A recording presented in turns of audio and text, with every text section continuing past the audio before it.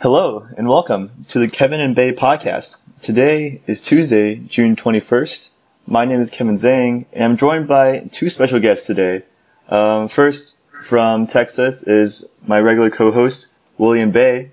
Sorry for failing to post a podcast last week and validating all your predictions about the Cavs winning. But how are you doing today?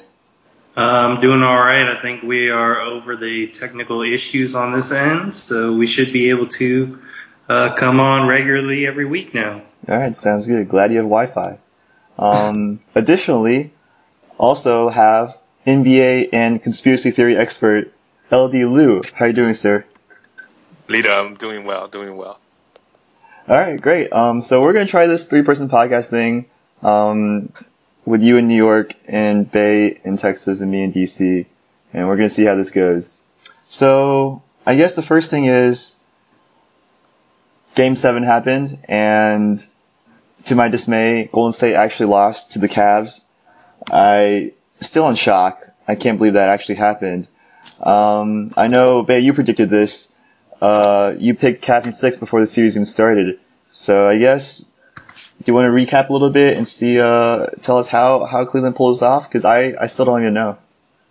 I think in the press conference, LeBron James really talked about after Game 3 or Game 4, they're down 3-1. That he talked about how he flipped the script, how he changed his mentality from being the distributor to being an attacker. I think that was one of the big things. The other thing is that Golden State finally saw the disadvantage of going small.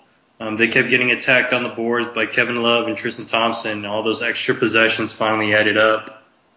And so I think combination of those two things and some others like J.R. Smith finally hitting shots really helped the Cavs solidify that turnaround and become the first team in the NBA Finals to overcome a 3-1 deficit. Yeah, J.R. Smith hit shots in like 2 games maybe. He had a very emotional press conference after the win, though. I feel so happy for JR. Oh yeah? Oh yeah, you're following the Knicks. So JR and Iman both have rings. What's Melo doing over there? He just smiles. But yeah, I saw the press conference. I felt so happy for JR. Although I really wanted Golden State to win. But JR, I felt so happy. He's able to win one. So LD, you were right though in that you said Game 7 would be called fairly, and I think the refs stayed out of the spotlight. Game 7 was a very fair game. Yeah. And even like the NBA's 2-minute report, they reported 0 missed calls out of 18 possible controversial things. Interesting. Yeah. So I guess that further validates your theory that the NBA rigged it to go to 7 games. Well, my point was NBA wanted a Game 7. So once it gets to Game 7, there's really no point to favor any other team. But Although, I don't want to really go more into that because I would just sound like a sore loser. Golden State, they didn't score in the last 5 minutes. Both teams, to be honest, both teams choked till Kyrie hit that 3. Every team had like all the times in the world to make plays, but nobody scored, for the longest time until when Kyrie hit that 3. I think, I don't want to take anything away from the Cavs, but it just seems like they wanted more. I don't know. Just to my eye test, they look like they wanted more. Yeah, I gotta say, this is the first time. Oh, go ahead. No, boss, you go ahead. I just want to say, this is the first time where I might actually agree with Skip Bayless on something, in that I felt like LeBron James... Just stop there. But you know how Skip Bayless always says, this team wanted it more, that team wanted it more. I'm like, that doesn't make sense. They're in the NBA Finals. They both teams obviously want to win. But to me, I was watching the series and just like watching LeBron, 110%, going after the chase down block from Iguodala, which is like defies the laws of physics, He was just hungrier, and Golden State were still, playing lackluster, turning the ball over here and there, not just like errant passes, But that's been the mentality of this Golden State team all along. Steve Kerr said at the very beginning of this, the playoffs, He said the thing that's going to trouble us is going to be turnovers. If we can cut that down, we're good. I wouldn't say that the Cavs were hungrier because, I mean, like you said, this is the NBA. Like, if you're not motivated to win a championship, you shouldn't be at this stage at all. My thing was, I think you finally saw that what a healthy team can do because I don't think Steph Curry was 100%. I'm not saying that should be an excuse, but you could definitely tell he was a lot slower. I don't know if the shoulder or the knee were bothering him, but I mean, the Cavaliers were at full strength. And I mean, that's what happens when you have that healthy team. You're just able to last longer than the other guys. Yeah, I mean, Steph Curry definitely did not look like he had the same lateral movement, but he didn't make any excuses throughout the series. Golden State, like, no excuses. Bogut was out. Iguodala's hurt. Draymond Green suspended, but, you know, they didn't blame the injuries or the, technical foul situation. Yeah, I mean, for any they of can that. only blame themselves. It was a tie game. Like, they didn't score a single basket the last 5 minutes. Anybody on that team could have made a play. Actually, just to make my point earlier, like, just one instance when Steph Curry made like, behind the back, he was trying to be cute in the fourth quarter, and resulted in a turnover. Like, you can just tell. I mean, I think I agree with Skip. Like, for once, I also agree with Leader that they just wanted more. Like, those guys, obviously started with LeBron. He's the leader on that team, but you know, Kevin Love, everybody played well. I mean, before the series starts, their backcourt is J.R. Smith and Kyrie Irving against Klay Thompson and Steph Curry. Like, Golden State is one of the greatest offensive team in the history, and you have Kyrie Irving and J.R. Smith playing defense. You know, spending majority of the time playing defense. They also had Kevin Love. I mean, if you just look at those two teams on paper, you know, nobody would have predicted this one, especially when Golden State were up 3-1. Yeah. I mean, So, I mean, I guess you could make a case, you know, game 5, game 6, you know, 5 Draymond was suspended, game 6, obviously the cause favored Golden State, but they had every opportunity to win game 7. But they didn't. And it was a tie game for once. Nobody made any plays with 5 minutes, and they were taking those, Steph and Clay, you know, they were shooting those long, you know, they were taking those threes that they be making all season. Just didn't go in.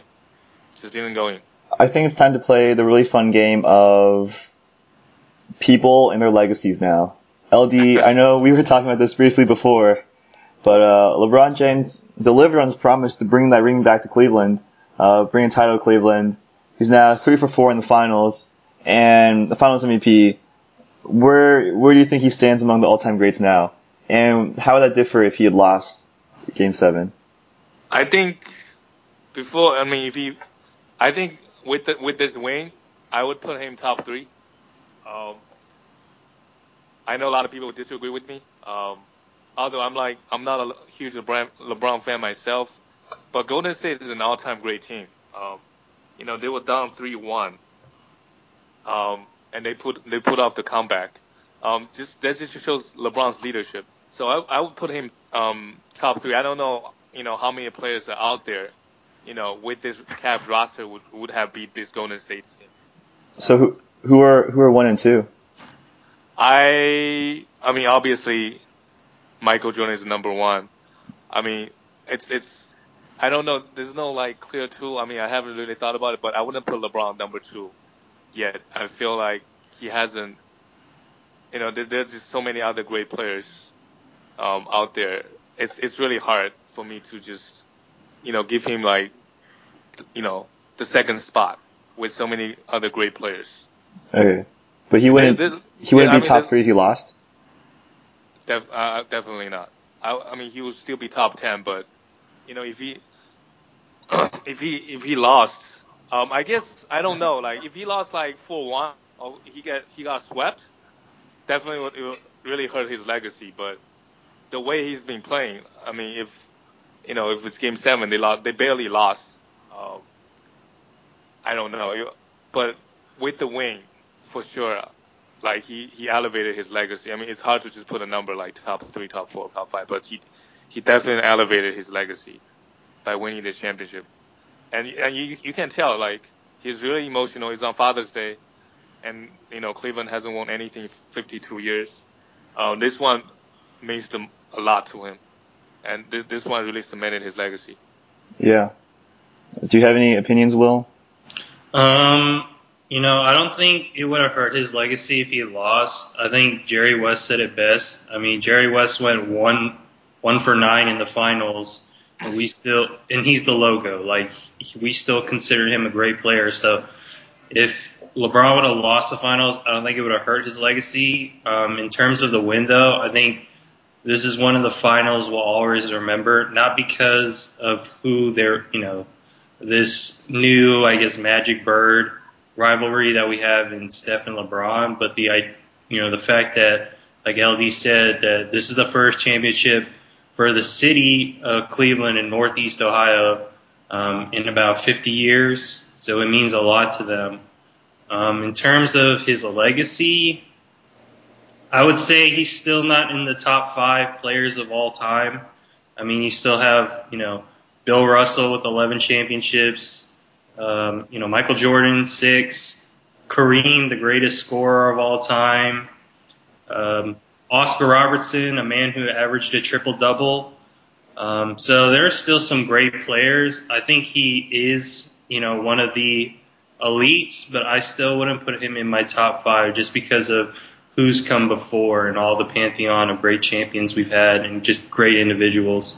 But you just listed your top 5 merit based off championships. You said Bill Russell with 11, Michael Jordan with 6. So you're saying if LeBron James had won the 7 rings, if he went, 7-0 in these finals, then he would be in the conversation above MJ and stuff? I think so. We do. It sucks that we do have to put, we use championships as the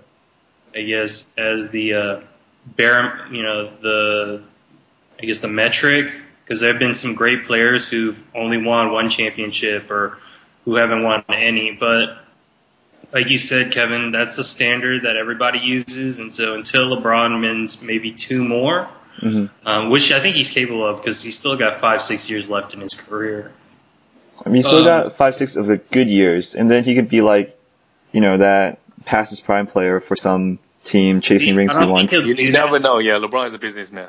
So yeah, because he's logged so many minutes being not only, the last draft with high school guys, but, playing in the Olympic teams, playing for Team USA.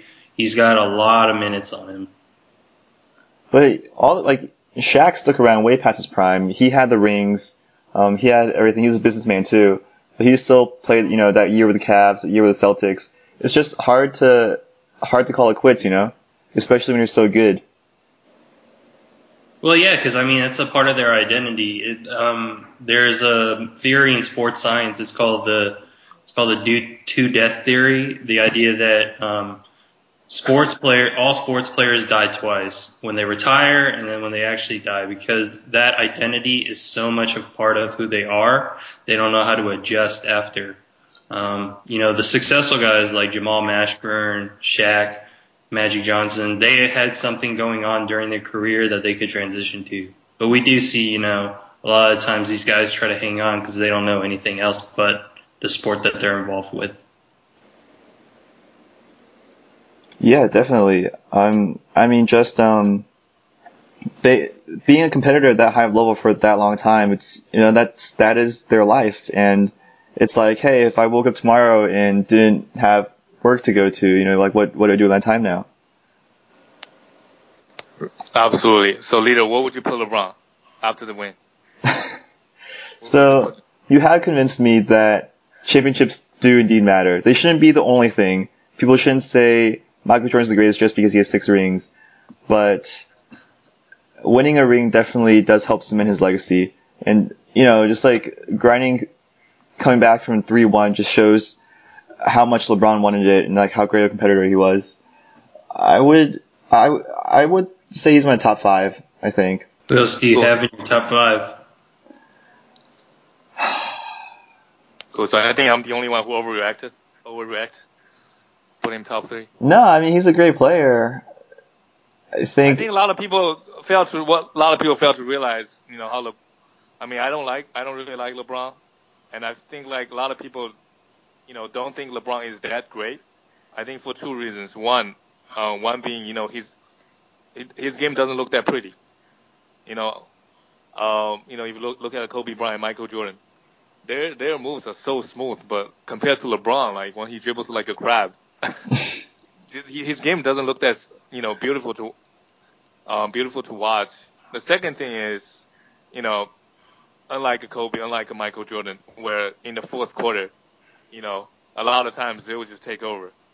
Well, but what LeBron does, LeBron doesn't have like a go-to signature offensive move. He kind of like to drive in and kick it out. That's kind of his that's what he does the best.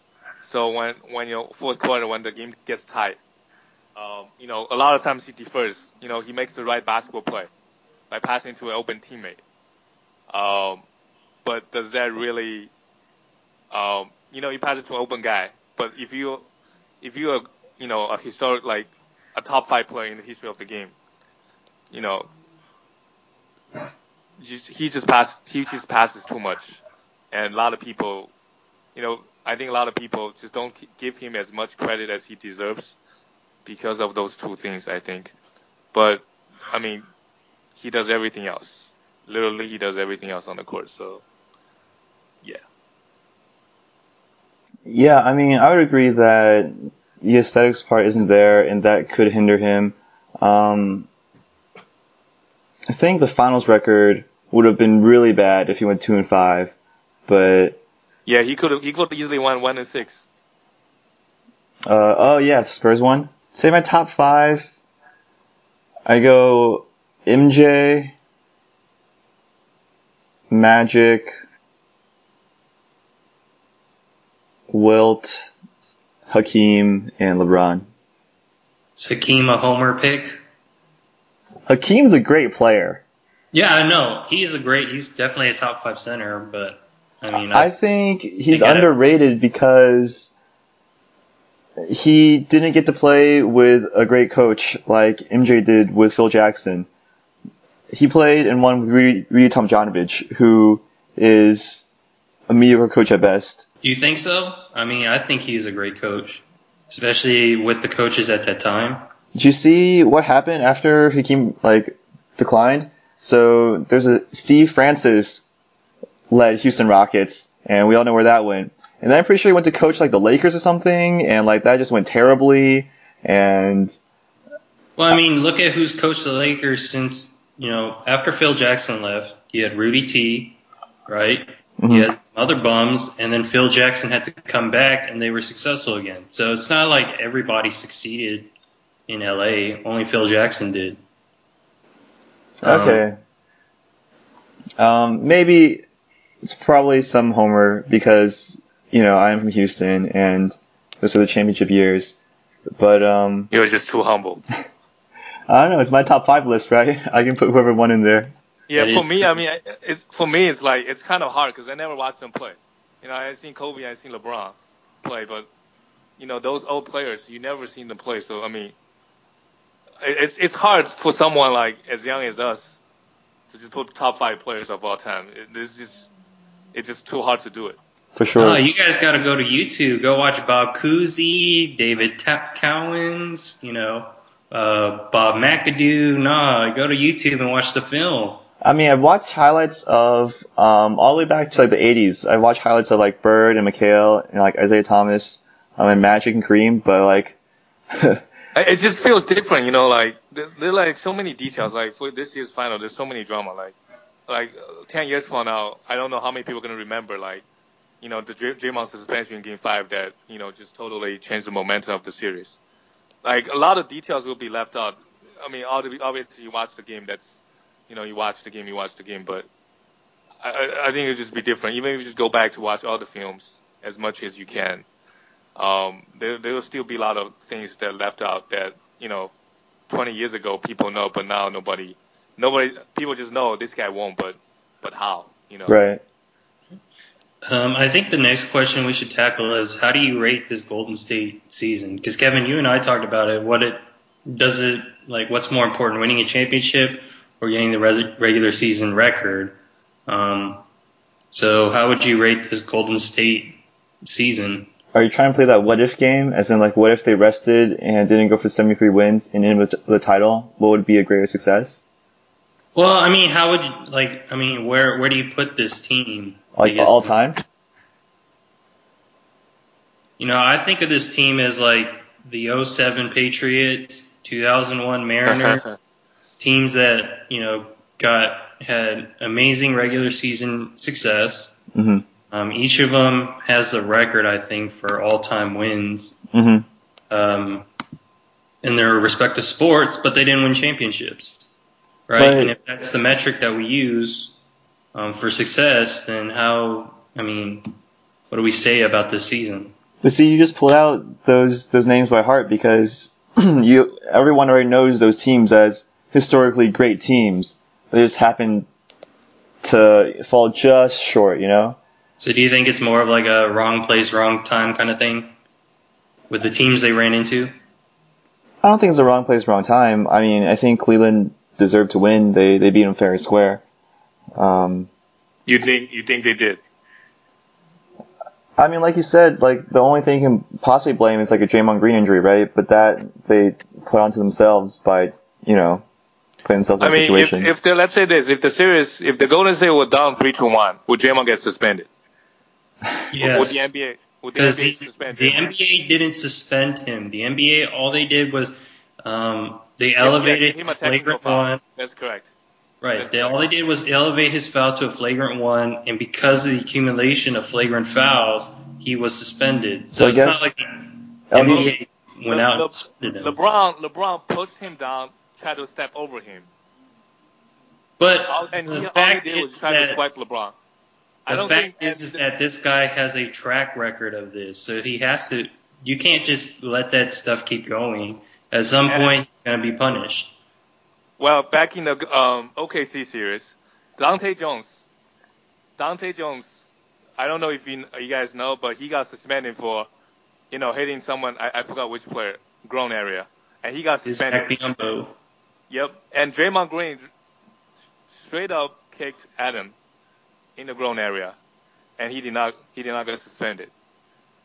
So I mean, Dante Jones, this guy. I mean, let's be honest. He's an NBA player, but he doesn't have any impact for the Cavs team. LD, he came out clutch in Game 6. Okay. Yes. And he also only got fined $80. $80. I could have paid that fine. The NBA was trying to send a message to players that, you got to play it safe. You can't do that on the court. But then, the very next day, Draymond does that. No suspension. Only because Golden State were done. And then, that happened in the finals. Game 5. There was no foul called on the play. No foul was called on the play. 2 players were falling down. No foul was called on the play. But then the NBA took another look after the game and decided, to give Draymond Green a technical foul, which means suspension. Or a flagrant, but yeah. Yeah, sorry. A flagrant. The NBA has the right to do that. I mean, like you said, the first incident when he kicked Adams, when he was fined, that was, I think, his grace period. That was, okay, don't do this again. But when you see it again in the finals, this guy hasn't learned his lesson. You have to do something about that. You can't tolerate. Can I say something? After he kicked Adams, he did a couple other kicks in the OKC series. Nothing came his way. He did a couple other kicks. Nothing as severe as that, though. He didn't stop there. I mean, the swipe he did on LeBron pushed him down, tried to walk over him. There's nothing flagrant about that play. I mean, he still intentionally took a swipe, what do you want in the groin area. Like a guy pushed you down, stepped over you. What do you want him to do? I mean, I don't swipe there. That's all I'm going to say. I push him, but... Which swipe? You trying to get up. You were on the floor. You were trying to get up. Oh, no, it's Draymond Green has a knack for hitting people in the nuts. Yeah, I think he knew what he's doing. I mean, really, like, Draymond... I mean, why... Obviously, like, Draymond, he's he obviously had to take some responsibility because you'd one flagrant foul away. You should just swallow it. Whatever LeBron does, even if LeBron puts out a knife and stab you, you should swallow it, not retaliate. Because the NBA, LeBron doesn't have any flagrant. He can just do whatever, and if you just retaliate a little bit, NBA just give you each a flagrant foul. I mean, LD, I'll agree with you that looks pretty bad, but I want to believe in my heart that the league would have suspended him regardless of the situation the series was in. So if they're down 3-1, they will still suspend him. They will still give him a flagrant. Yeah, this is nobody knows. Yeah, this is another what if game. It's like if you look at all the stuff that has happened, there's no consistency, and we can all agree on that, right? There's no consistency. I agree on that. Yeah, and whatever the inconsistency happens, it seems like they try to prolong the series. So do you have a solution? There's no solution. Do you have a way of quantifying one punch to the nuts is this many game suspension, this much fine. One kick to the face is this or something like that. It's hard. I believe it's LeBron. Like after the game, LeBron's camp or whatever, they wanted Draymond Green to get suspended for 2 games.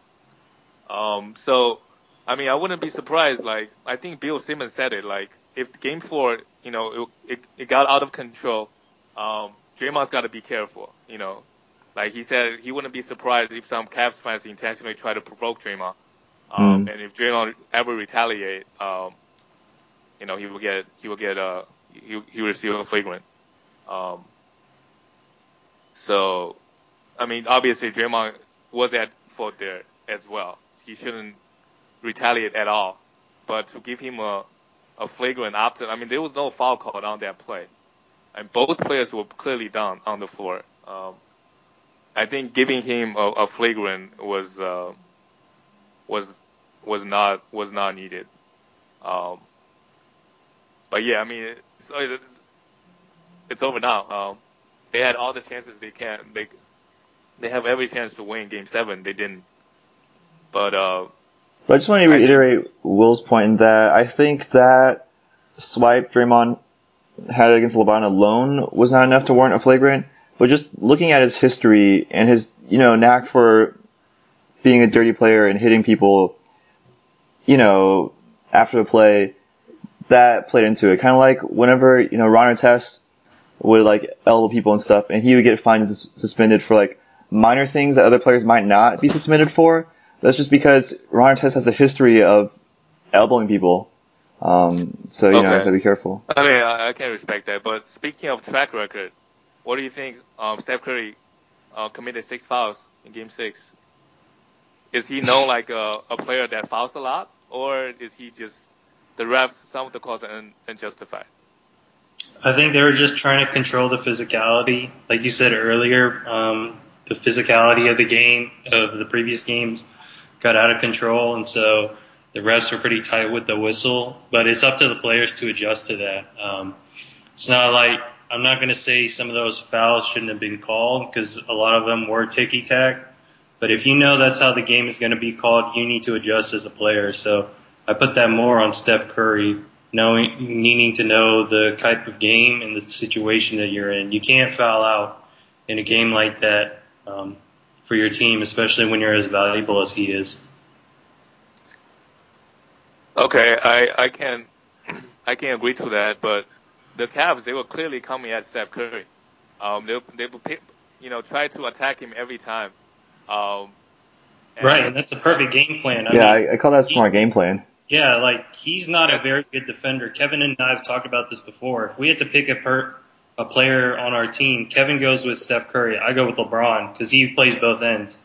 It's not the Cavs' fault that Steph Curry is, a thin, frail guy. And I applaud Ty Lue for putting that game plan in of, okay, we're going to run every screen through Steph Curry, wear him down physically, and just beat the crap out of him. But I believe there was a stat that just one on defense, just in the finals, Steph Curry did fine. Like I think there was a stat. I mean, I'm not too sure the exact, percentage, but just Steph Curry playing one-on-one defense. He stood to his ground, throughout the 7-game series. Maybe one particular game he kind of got, bullied around, but throughout the entire finals, he did fine. Well, the one-on-one defense isn't the problem. It's the fact that he's getting screened by, all these big guys, whether that's LeBron screening or that's Tristan Thompson or Kevin Love. Like running into a bunch of screens like that, especially when some of them are blind sides, it takes a toll on you through the game, and I think that's really what happened at times. And so when he did switch onto mismatches like LeBron, he just couldn't hold his ground because he'd been worn out. I think what Bay's saying is like it also affects his offensive game, right? Because he's tired from running around all over the place, chasing screens on defense. So he's not going to be as have enough as much energy on the offensive end to run through all the screens and make cuts and take control of the offensive side. Exactly. Yeah, but I'm sure the Cavs they're not the first team to do that to Steph Curry. Everybody's been saying you gotta make Steph Curry work on the other end as well. But I guess just coming back to the 6 fouls he committed in Game 6, he committed 6 fouls. And when I went back and look at some of the fouls, I would say, at least like 3 fouls were kind of, because we're talking about playoff basketball, right? We're not talking about a preseason game. We're talking about a playoff basketball where, everybody knows this, in the playoffs, especially in the fourth quarter, you let them play. Like, people get away with murder. Like, OKC Spurs series where, what's his name? Just straight up elbowed. Is it Dion Waiters? Just straight up elbowed, like, Ginobili's face. Just right in front of the ref. And ref didn't call foul. So, But I think it's a little different. We've never seen anything like that. A lot of the refs on that play were just like, I didn't know what to call. Like, what are you calling that? A technical, offensive foul? That's a confusing play. I mean, I agree with you that some of the calls were iffy on Steph Curry, but again, I go back to the point that it's up to him to understand what kind of game is being played. Yes, it is the playoffs. Yes, there should be, a little more physicality, but if the ref is really tight on his whistle, he's gonna blow it on anything, you need to adjust to that. You need to figure out how to play your game with the kind of refereeing that's happening. So that's still on him. I just don't see no reason why the refs would call so many fouls on a 2-time MVP. It's not like the game, like you said, sometimes the game was getting out of control, a lot of physicality happened, players really getting into it. It's about to get out of control. Then it makes sense, if some place, the guy was clearly trying to be dirty and, you try to control the emotions of both sides, then fine. But Game 6, not really. They were just playing basketball. And in the fourth quarter, when Golden State was trying to make a run, the steal Steph had on Kyrie Irving, I believe they were down by 9 or something. If you had that steal going the other way, it would be a layup. It's just a little bit weird to me that the refs just showed the 2-time MVP no respect by giving him 6 fouls. And some of the fouls are just really, just touching fouls. But then you look at other great players, for example, LeBron James. He plays pretty physical defense. When was the last time he committed 6 fouls in a game? Not to say in the fourth quarter in the finals game. And then, God knows when was the last time Steph Curry committed 6 fouls. And then this is the NBA Finals, fourth quarter playoff basketball. If you're gonna call those, touchy fouls on the 2-time MVP, I mean, how is he supposed to play defense? A lot of people say, when you have 5 fouls, you really can't play defense. You got to play, really passively on defense. There are a lot of things you could be doing with no fouls. You can't do it anymore because you have a lot of fouls. I mean, if Steph Curry or the entire Golden State team plays like that, you already lost the game. You can't really play defense if everything you do, the refs is going to call the foul on you. You already lost an edge, if we play like that. Yeah, I agree with you that a few of the calls on Steph, like 2 or 3 of them, were questionable at best. They're like tic-tac fouls. And that as a player, you can't be like, okay, Steph, you have, 5 fouls, so, the refs are calling it, so just back away. Because, like LD said, then you're just not playing defense. So you can't have that either. I mean, otherwise, LeBron's just going to score every time down the field because you're like, oh, I can't pick up my 6th foul, So but you have to know that as a player. I'm just going back to, you have to know the time and situation. Yes, you have 5 fouls. Yes, you're not able to do as much, but you need to find a way to stay on the floor. That 6th foul, look, we can argue whether it's a foul or not, but under the definition, it is, right? That's my biggest issue with it. I'm not talking about just foul number 6. I'm talking about all the fouls leading up to that as well. Right. So like I said, 2 or 3 of them may not have been calls, but if you know that's how the game is going to be officiated, you need to adjust to that. It is up to you as a player to figure out how to operate in a situation like that. Yeah, does it take away from your defense? Yes, it does, but it also takes away from the Cleveland defense as well, because you know that the potential that calls could go the same way as well. My biggest issue with it, and I've said this a couple of times before, is under the rules, those are technically fouls. Like the NBA, like basketball is by nature a contact sport, but the NBA has it where if you touch someone anywhere, anytime, it's technically a foul. So refs have the ability to call a foul literally every single possession, and it can be justified. Like anytime you jump, oh, it's over the back. They reach over him. Anytime you touch someone, oh, it's a shooting foul. You can't hit them while they're in the shooting motion. I just think that the NBA needs to change its rules a little bit so that it allows for like minimal contact.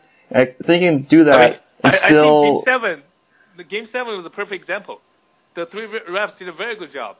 To be honest, like Steph had a lot of really aggressive defensive plays, in Game 7. Like those could be easily called. Like he could have easily had like 12 fouls. If the game was ref like Game 6, he could easily have 12 fouls. Like he was being really, really aggressive on defense in Game 7. But the refs did a very good job in Game 7. I just don't understand why couldn't they do it in Game 6. And I don't Will, like you said, you think Steph should know, the timing, he, how he should approach when playing defense. But I don't think this one is on Steph. I mean, as a player, you always just gotta, go out and play. If you're not 100%, why be on the court? Plus, like some fouls were really, I would be really frustrated. I don't think we should put this one on Steph at all. I'm not putting it on him. I'm just saying that he needs to. I'm not saying that it's his fault. I'm just saying that once you know that that's what's going on in the game, once you've picked up a certain amount of fouls, you need to understand that, hey, this is what's happening. I need to adjust to this somehow. I agree, but I think that the bigger problem is that he shouldn't have to be in that mental, mindset where he's like, oh, they're calling it, calling a lot of fouls today. So all players have to do that. So if you see that being called on Steph Curry, you as LeBron James have to know the same thing. Hey, there's the potential for this. I'm not saying it can happen. I'm just saying you need to be aware that this could happen to you. Yeah, the reason I was not very happy with the reffing in Game 6. It doesn't just really apply to Steph. I was talking to Kevin about this. It almost seems like whenever Golden State make a run, the refs blew the whistle on Cavs' favor. Like at the end of second quarter, when when Dante Jones, the great Dante Jones, came out to play with like a minute left, he scored 5 points. Within like a minute. You know how he did that? If you go back, he drew 2 fouls on Draymond Green. Draymond was a good defender. He drew 2 fouls on Draymond Green. One was an end one, and then the other one was when Draymond was trying to grab an offensive rebound. Draymond committed an over the back foul. The Cavs doing a penalty, so they just go the other way, shoot 2 free throws. So basically, he scored 5 points under the minute. And I was watching the game. I mean, those two fouls, and Golden State was making a run at the end of second quarter. Golden State was making a run. They cut the lead a little bit, slowly chipping away the lead. And Dante Jones came up, scored 5 huge points. And those two fouls committed by Draymond, I don't know if you guys still remember, but I went back in to watch it. Those were not. I mean, I guess you could call them fouls because there was like a little bit of contact, but you can't call that foul in a playoff game. I mean, Well, if you call that a foul, the then over back was definitely a foul because Dante Jones has the right to that position, and I mean Draymond Green basically tried to barrel through him, so that was definitely a foul. I don't know. I understand where you're coming from, LD. I just think I don't know. There's just too much conspiracy for me behind it. You know what I mean? I just think that what happened, and I mean we just have to live with the results. It's nothing like going back in time. yeah, exactly. I mean, like I said, Golden State have every chance to win Game 7. They didn't. So, but I guess my point was, Game 6, the officiation definitely helped Cap. I'm not saying, I mean, I think the NBA tried to help, but obviously, people think, we don't know. Like, I could say, there's a conspiracy every game, but, can't really prove it. But I do think the point I want to make is, the Draymond suspension in Game 6, the refs, let's just say this, they were favoring the Cavs. Do you all agree that? I mean, I'm not on the conspiracy theory bandwagon.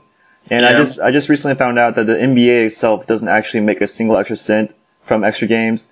Some like the television networks like ESPN and ABC do, but the NBA like as a company doesn't profit, so that just because they sell the rights to the TV companies. Yeah. To broadcast that stuff. I mean, I just think it's impossible for refs in real time to get every single call right. And I agree. sometimes it goes sometimes it goes one team's way, sometimes it goes another team's way. Game 6, I would agree with you that Cavs got, better calls than the Warriors did. Yeah, maybe the refs just were super unlucky because to me it seems like whenever Golden State trying to make it wrong, the refs they made a bad call. Maybe they were just unlucky. I mean, here's my question. It's a game of runs. There's always going to be runs one way or another. Here's my question then. So, what do y'all think about the 2-minute reports then that have been coming out for the referees? Do you think? I mean, obviously it'll continue, but do you like them or do you not? I think this is just a joke. I mean, the game is over. Like you could say you blew 20 calls. It doesn't matter. The game is over. No, I think it matters a lot. It shows the coaches how they're calling things and the reason behind calling them. And so they'll say, the NBA will come out and say, this over back was wrong because, usually in that case we can't call this. And now Coach Pop can be like, hey guys, so now we know if you do this in this circumstance in the future, this should not be called a foul, right? Do you think, once a foul is called, it's not like if you can talk them out of it. No, it's not. It's not for the previous game. Right, it's for the next game. It's for the future. Kevin, I see what you mean. But the next game, if ref makes a bad call again, it's not like, a coach can just goes over and say, this happened 3 games ago, and this happened. Well, it's also used as training purposes for the refs. The refs have training, and the NBA is like, hey, look at this and look at this, and we have these reasons why you should be calling this in this situation. I just don't like the 2-minute reports because, like you said earlier, Kevin, basketball is one of the hardest sports to officiate. Number one, because of the contact. Number two, because it's all real time. It's not like football where you take a break occasionally, or soccer where you're only keeping an eye on a couple things and you've got dozens of linesmen. Basketball, there's only 3 refs and everything is happening in real time, so it's all bang bang kind of plays. I just feel bad for these refs that these 2-minute reports are coming out because essentially what the NBA, I understand the transparency part after the whole Tim Donaghy thing, but it really puts a lot of pressure on these refs. And now, certain fans can go out there and be like, hey, see, look, we would have won the game if the refs would have done this right. I just feel bad for them. I personally love the 2-minute reports. I think that one, the more transparency, the better, because then there's a good amount of conspiracy theorists out there, and you can only help that by, being as transparent as possible and be like, hey guys, we're really trying here. We're genuinely trying to be fair and look at all these things we're doing, right? So I'm a fan of transparency. And secondly, I think Adam Silver made a great point when he said that this really goes to prove that 90% of the time, the refs get it right. We have these 2-minute reports and we'll say like, the 20 times, they missed 2 calls. That means they got 18 correct. So, really they're doing a great job. And it's just impossible to get every single one right, Right, definitely. I just feel bad for the refs at times, because if we see a 2-minute report where it was a potential play that could have changed things, people will be like, oh, see, look, they're doing a terrible job. When a lot of these times, like you said, these refs are doing great jobs in a sport that's so difficult to officiate. Yeah, I agree, but the 2-minute report also gives a lot of salty fans a chance to come out and talk. Wait, so LD, are you in favor or do you not like the 2-minute report? I don't dislike it. I don't really see a point because the game is over. If a team lost and then 5 calls were unfavored, two of them the last 2 minutes, they lost the game. There's no remake. But maybe they were. I don't know. Behind the scenes, maybe the refs were using that as training purposes, so they won't make the same mistake down the line. That I don't know, but to me, the game is over. It doesn't matter if how many foul calls the ref got it wrong. The game is over. Right. We agree that the game is over, and whether or not they show a 2-minute report afterwards, the results of the previous game are not going to change. And your reason is because of that, it doesn't matter. But my reasoning is it matters a lot because now refs, coaches, players know how that should be officiated in the future. Yeah, I agree with you there. We were just talking about that San Antonio Thunder series with the Dion Waiters foul. If we didn't have the 2-minute report, us as fans, the players, the coaches, they wouldn't have known what exactly happened. It took the NBA a couple of days to kind of review it and figure out, okay, these were the violations here. So I think, yes, it can be a training tool. I just don't like that. I just don't like the fact that it's like throwing the rest under the bus. Exactly. I think that's the feeling I get at times. I understand, obviously, we do need to keep the officiating at the top, but 90% of the time is better than, some of the other leagues. The draft is Thursday. I'd like to talk a little bit about that. I wanted to talk about Stephen A. Smith and how he's incorrectly predicted 6 straight NBA finals. Yes. Why? That's just another fool on a soapbox. You, Skip Bayless, what is it? Colin Cowherd, all these fools. There's no such thing as an expert. Like Charles Barkley says, God is the only expert. Just based on statistics alone, what is that? 50% chance for 6 straight years. That's pretty improbable. It's hard to. If you flip a coin, you would predict some of the finals correctly. And this guy, so-called NBA expert, comes in here and incorrectly predicts 6 straight finals. That's just the nature of the business, dude. I just thought it was really funny. It's like picking a winner at the golf tournaments. It's one guy out of a bajillion. No. It's 1 out of 2. There's only 2 possibilities. Yeah, but there's so many human elements to these games. It's just so hard. This year I don't blame him. I just Golden State 73 win team. They were up 3-1. That's fair. I picked the Warriors this year too. This year I don't blame him. I guess in a year, the Spurs, the 2 years Spurs and the Cavs played each other. I think it was just unlucky. I guess for Stephen, he's just unlucky. I think he knows basketball. He's just unlucky. I just thought it was funny. I just think he's a loudmouth, but that's just me. So, Bae, you want to touch on the NBA draft? Well, yeah, because the next time we come back on, the draft will be over. That's true. The draft is this Thursday. Is that correct? Thursday. Yeah, Ben Simmons just they just announced that Ben Simmons is going to be number 1 pick. The 76ers stole him. Do you want to touch on if you feel it's a good pick or bad pick for them and what they're going to do with that clump of power forwards they have there? Yeah, because, hey, isn't Sark, I don't know if this is true or not, but Sark is supposed to come next year, right? Dario, Sark? People keep saying that. I haven't heard it confirmed by anyone. Yeah, because I know the 76ers don't want to buy him out, so. But yeah, honestly, I don't think the draft really starts till like the third pick. Because it's going to be Simmons Ingram. After that, who the hell knows what's going to happen. So Boston's pick number 3. Do you still think they're going to trade that pick? I think so. I think Danny Ainge wants to get a big guy. And the big guy, I think he's going to try to get is DeMarcus Cousins. Oh, that's juicy. Interesting. I think they have enough assets to go get him. And I think DeMarcus wants a change of scenery. Yeah, how many picks does Celtics have? Like, they have like half of the pick? They have 3 in the How top many picks 23, and then they have 5 second-round picks this draft. They have 5 second-round picks? Yeah, so they've got 8 picks. You literally cannot pay that many players, even if you draft them all.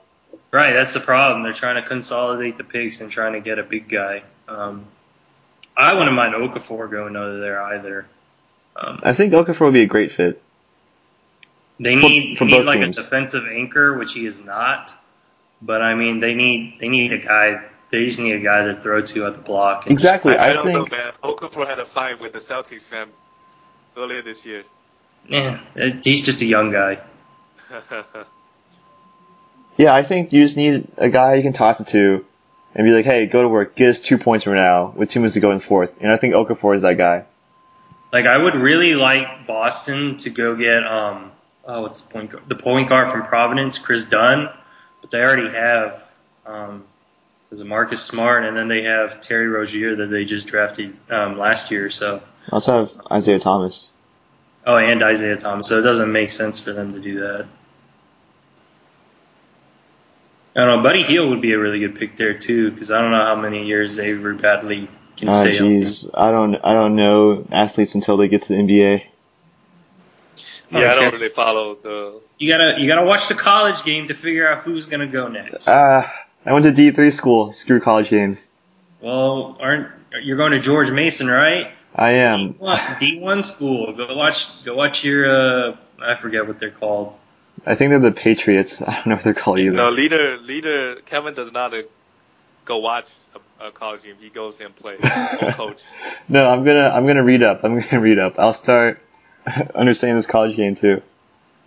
I mean, the only guys I really don't know about are going to be like the D2 prospects and then the International European guys. Oh yeah. Yeah, like with the Bender dude. I don't know too much about his game, but I've never been high on European players just because, number one, the competition isn't as good as the NCAA. Number two, there's not enough film on those guys, so you really don't know what it's like. But I mean, don't you want to be the GM that hits on the next Dirk Nowitzki? Yeah, but how many of those guys do you get? Not even just European guys. I'm talking about just guys in general. Think of all the European players who sucked. And I'm not just talking about European, I'm talking about like international. Bargnani comes to my mind. He's just too good of a player. Andrea Bargnani, Bismack Biyombo,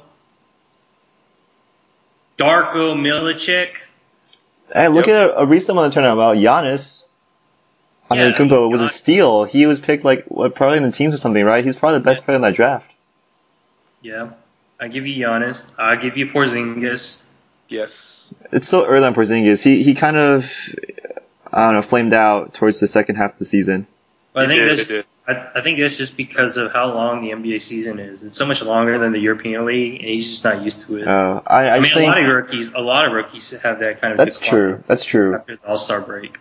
Okafor, I mean, he had injuries too, but he definitely faded as well. But I think we're still. Last year drafted so many great players. I don't know. This draft is really deep. That's why I'm really intrigued to see what happens. I mean, you've got an interesting group of both young guys and older guys for probably one of the first times. Obviously, we'll see a bunch of the young guys get drafted, like Simmons and Ingram and Jamal Murray.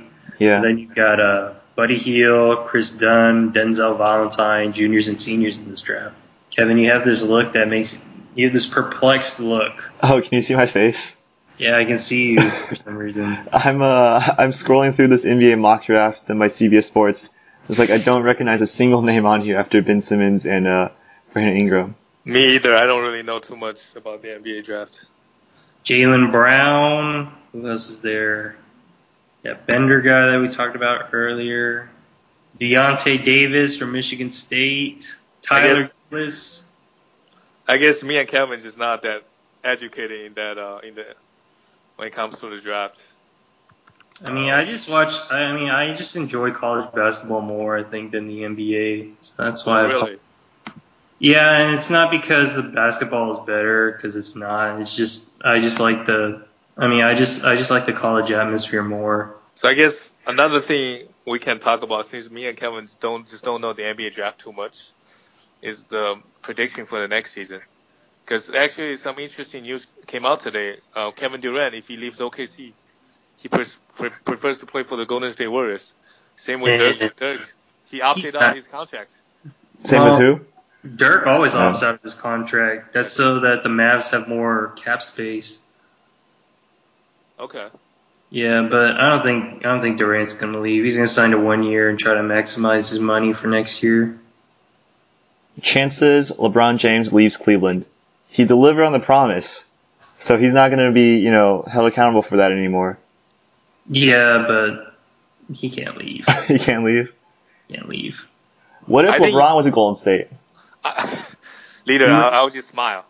He would never go west. That's true. LeBron would not go west. What if he went back down to Miami, join up with his buddies again? You know what? I could actually see that. I think, though, what he'll do is he'll sign another 1 year contract, wait till Chris Paul becomes a free agent. Him, D-Wade, CP3 are like BFFs. Right. They're all going to try to go to, because they all try to come to the Knicks? Well, Chris Paul's contract ends next year. So does Carmelo Anthony. And then the Heat actually will have plenty of cap space to do something with. Oh, one of those, I think it might have been LeBron, right? Came out on social media a few months ago and said, wow, it'd be really fun to play with my best friends in the NBA on the same team. Yeah. I don't know what he was doing. Like, you play for the Cavs. He was foreshadowing. Like, how would your teammates feel? Like, they won a championship, so I don't think they really care. Yeah, but I don't think. But now he's allowed to leave, right? He delivered on his promise.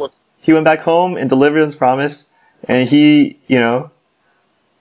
redeemed himself. Yeah, I think he leaves. Nobody would be pissed, like, because he delivered his promise. Like, I can't think of any Cavs fan that would be pissed at LeBron. Like, he won't. Oh, you got those crazies out there.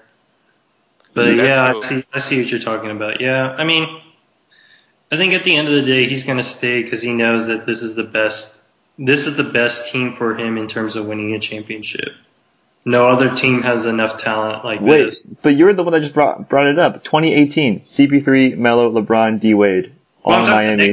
I'm talking about next year. Oh, next year. Okay. Year after, it could be. That's when it'll get interesting. Maybe he would bring Tristan Thompson with him. Tristan Thompson played his heart out in the finals. He did. Yeah, but he's under contract for 4 or 5 years, and his contract's too big to move.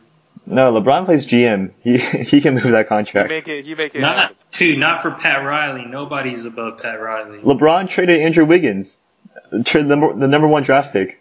He can do what he wants. With the Cavaliers. I'm talking about the Miami Heat. Okay. This is why he left after 4 years. That's true. Just make a super team for the Knicks. That's Forget true. about Miami Heat. Come to the Knicks. No, he'd never go to a dysfunctional franchise like the Knicks. he can maybe take over the franchise. Just be everybody. Just be everything. As long as that crazy owner is there, I don't think he's ever going to go. Oh, I did want to ask you this one question, though. Do you think that coaches aren't really that important anymore? As we saw, like, this year, Ty Lue, and the year previous, Steve Kerr were both first year or half of a year coaches that won the NBA championship. They've had NBA experience is the difference. I've always thought that you need like a genius head coach like a Rick Carlisle or Brad Stevens, and that'll elevate you to like the next level, or a Greg Popovich. But I think these couple of years have shown that just take any old guy, put 3 superstars around him, and you can win a title.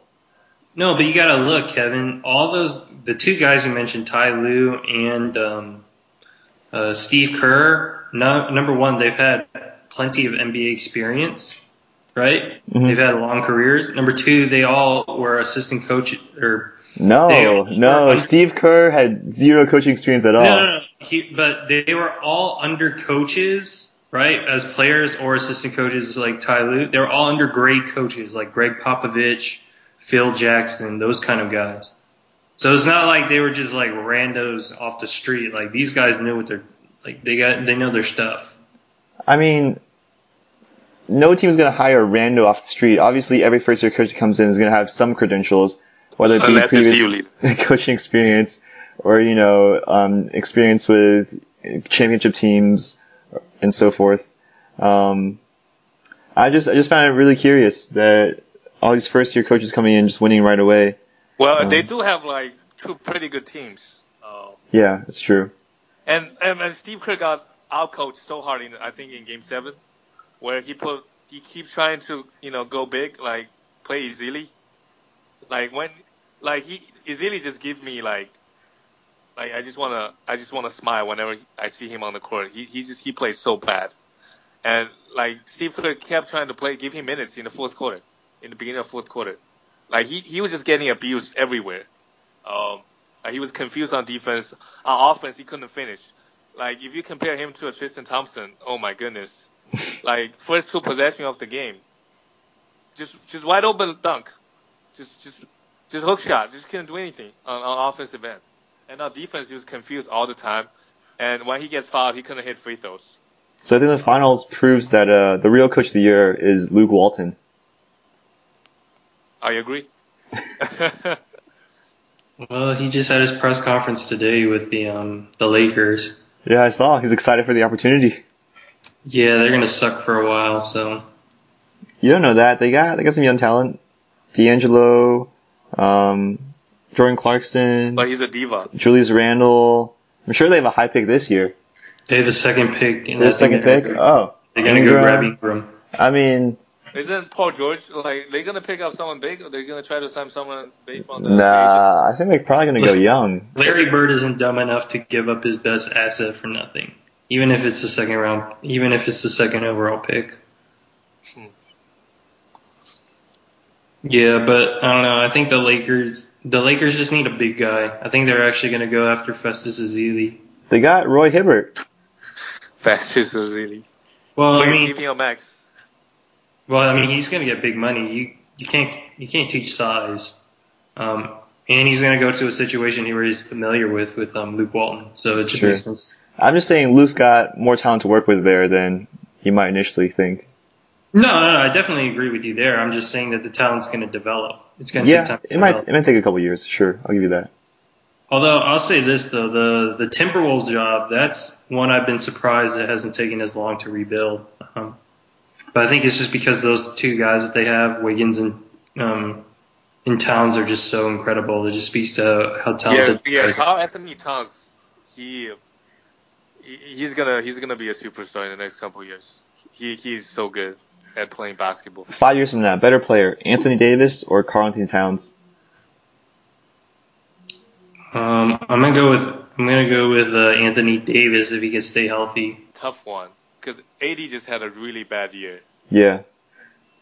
But before coming to the season, everybody, hyped him up. I'll probably say Anthony Davis for now. Because, I mean, the Pelicans team, they don't really have a point guard. All those guards, they just dribble. Like, I watched a couple of Pelicans games. And Anthony Davis looked like a bench player on that team. Like, he just doesn't get touches. What's his name? Drew Holiday. The couple games I watched, what's his name? Tyreek Evans. Oh, Evans. This guy thinks he's like can do everything. He just dribbled the ball for 23 seconds and jack up a shot. So I think Anthony Davis is just in a really bad situation last season. So yeah, I'm gonna go with Anthony Davis. Although I agree. I wouldn't be surprised at all. Anthony Towns would be better. Like just Towns is a great player. I just think that Davis does more for you because of the better the athlete. way his body is. Like the way his body's shaped, he just fits what the NBA is shifting to. Yeah. And it's not like he has a weakness in his game. He developed a jumper this past season. I mean, his only weakness is just being healthy. He's never played a full season. Okay, that's. I mean, I think it still counts. It's got to be a knock if you can't stay healthy. Like the reason Curry only makes so little money is because for the first 4 seasons he was never healthy. Right, but that's what I'm saying. As long as he can stay healthy, I think he'll be a better player. He's just more mobile. I agree. Yeah. All right. What do y'all think about that Derrick Rose rumor about going to the Knicks? To the Knicks? Yeah. I do not want him.